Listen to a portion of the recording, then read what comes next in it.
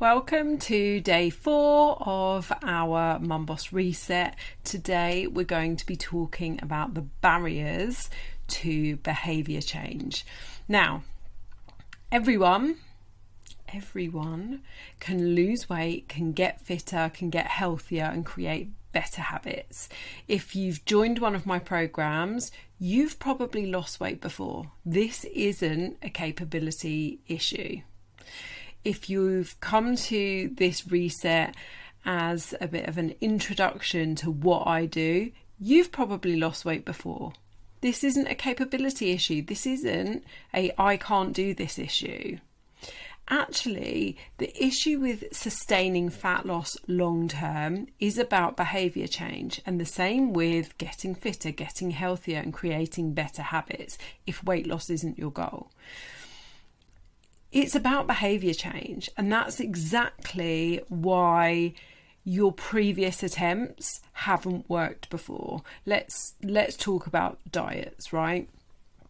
The diets you haven't worked before, you have done long term. Oh my goodness, the diets that you've tried before haven't worked long term, and you've put the weight back on, but that's not because of something that is wrong with you, okay?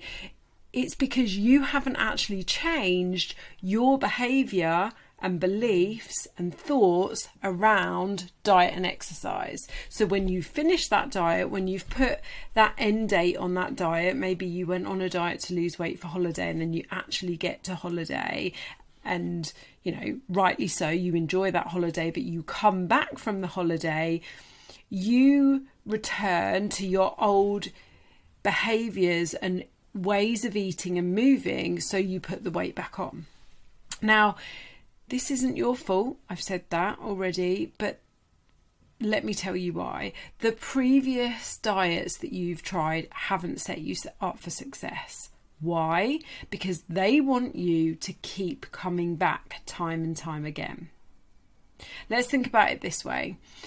If you've used, for example, a meal replacement plan like Slim Fast or something like Cambridge or Herbalife, whatever it is, the consultant probably hasn't taught you anything about how to approach nutrition once you reach your goal. Now, in the case of Slim Fast, you can get that from the supermarket. In the case of some of the other ones where you get the products from a consultant, I would hope that they have done a bit of education, but I have lots of examples of ladies I've worked with when they get no education, okay, because they want to keep you coming back. So when you reach your goal, you've got two choices.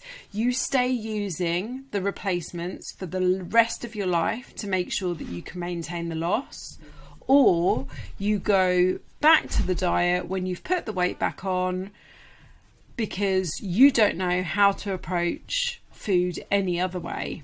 So you haven't changed your behaviour. Let's consider something even more, commercial. So let's consider something like Weight Watchers or Slimming World. So you count points or you count sins, but really you don't learn very much about food other than their made-up methods. Now, their made-up methods loosely work on a calorie deficit, but it's really important to say that it doesn't work like that for everyone.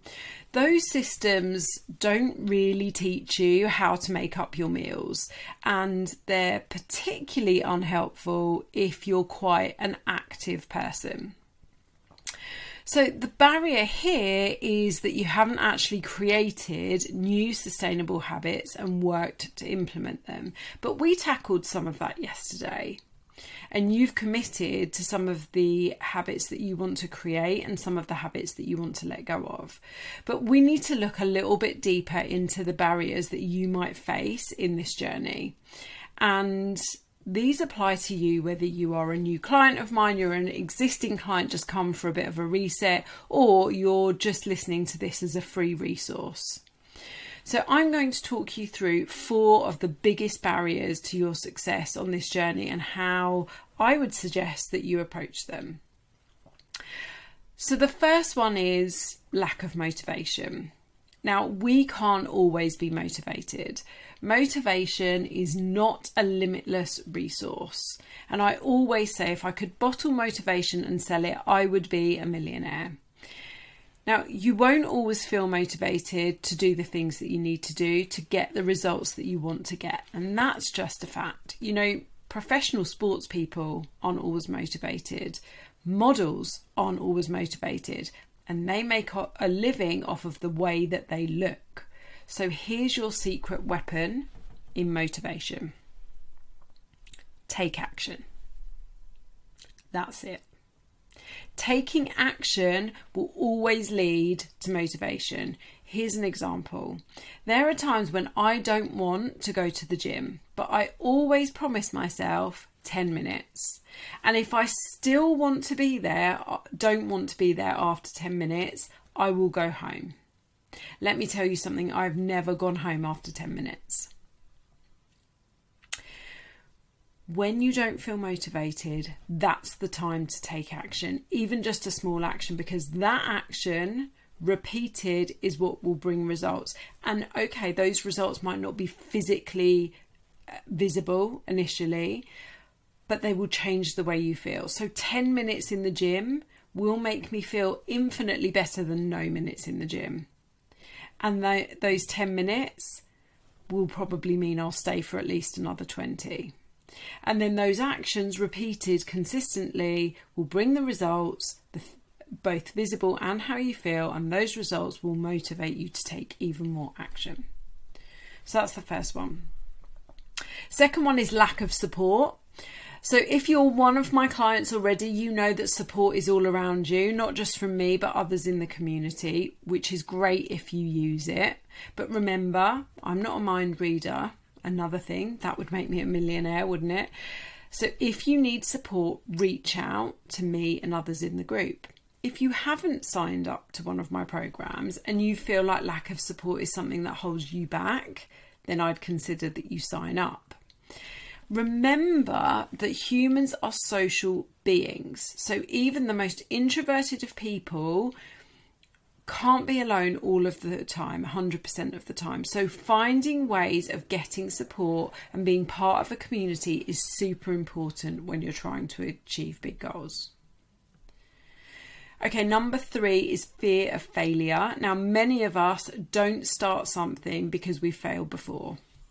I talk to so many women who say they've never been able to sustain weight loss before, so they don't see why they should bother again.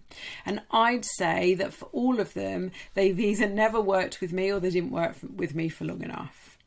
And here's what I have to say about fearing failure. If you don't try, you failed anyway.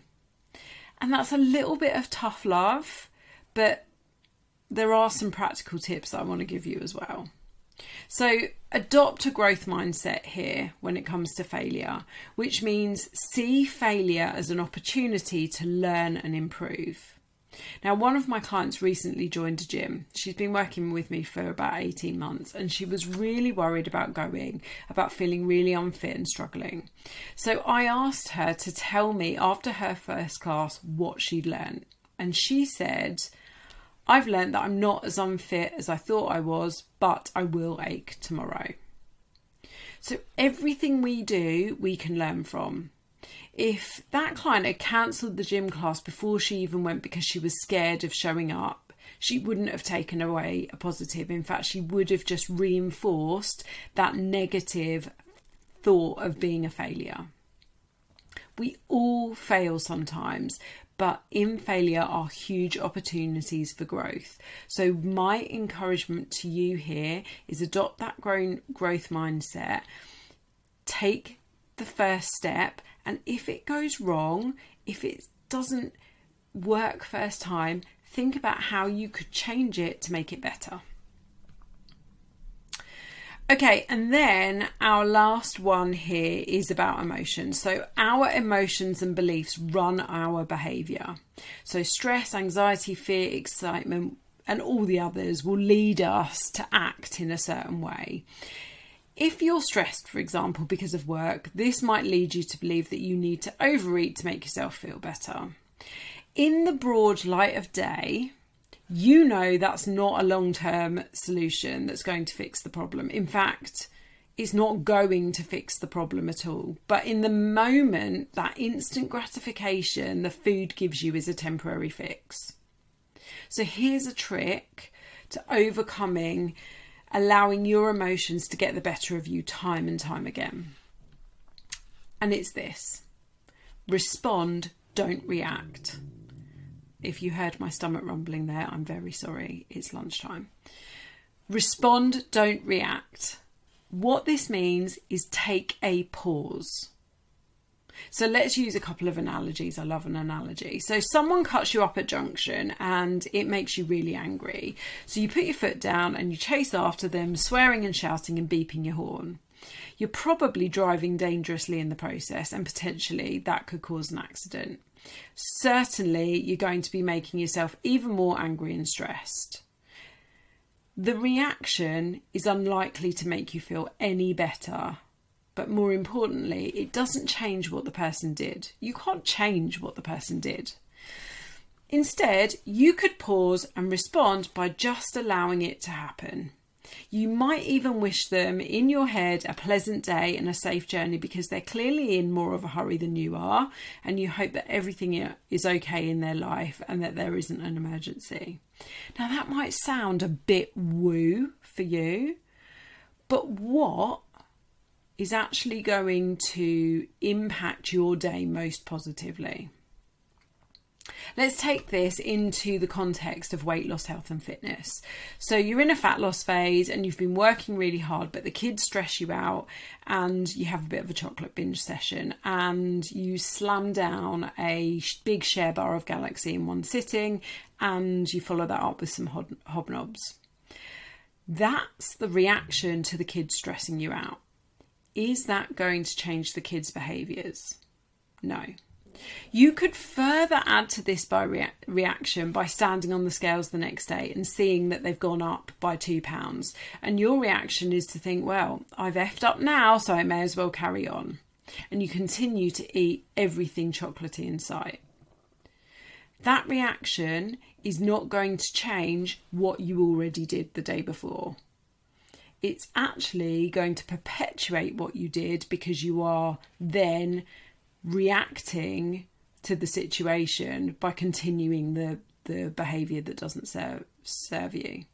So both of these reactions are unhelpful, and you could have prevented them by pausing and responding rather than reacting. Now, what this might have looked like is asking the kids, if they're old enough, to give you a 5-minute breather, take yourself off to another room and calm down. You might have then decided that a couple of squares of Galaxy chocolate was enough instead of the whole bar.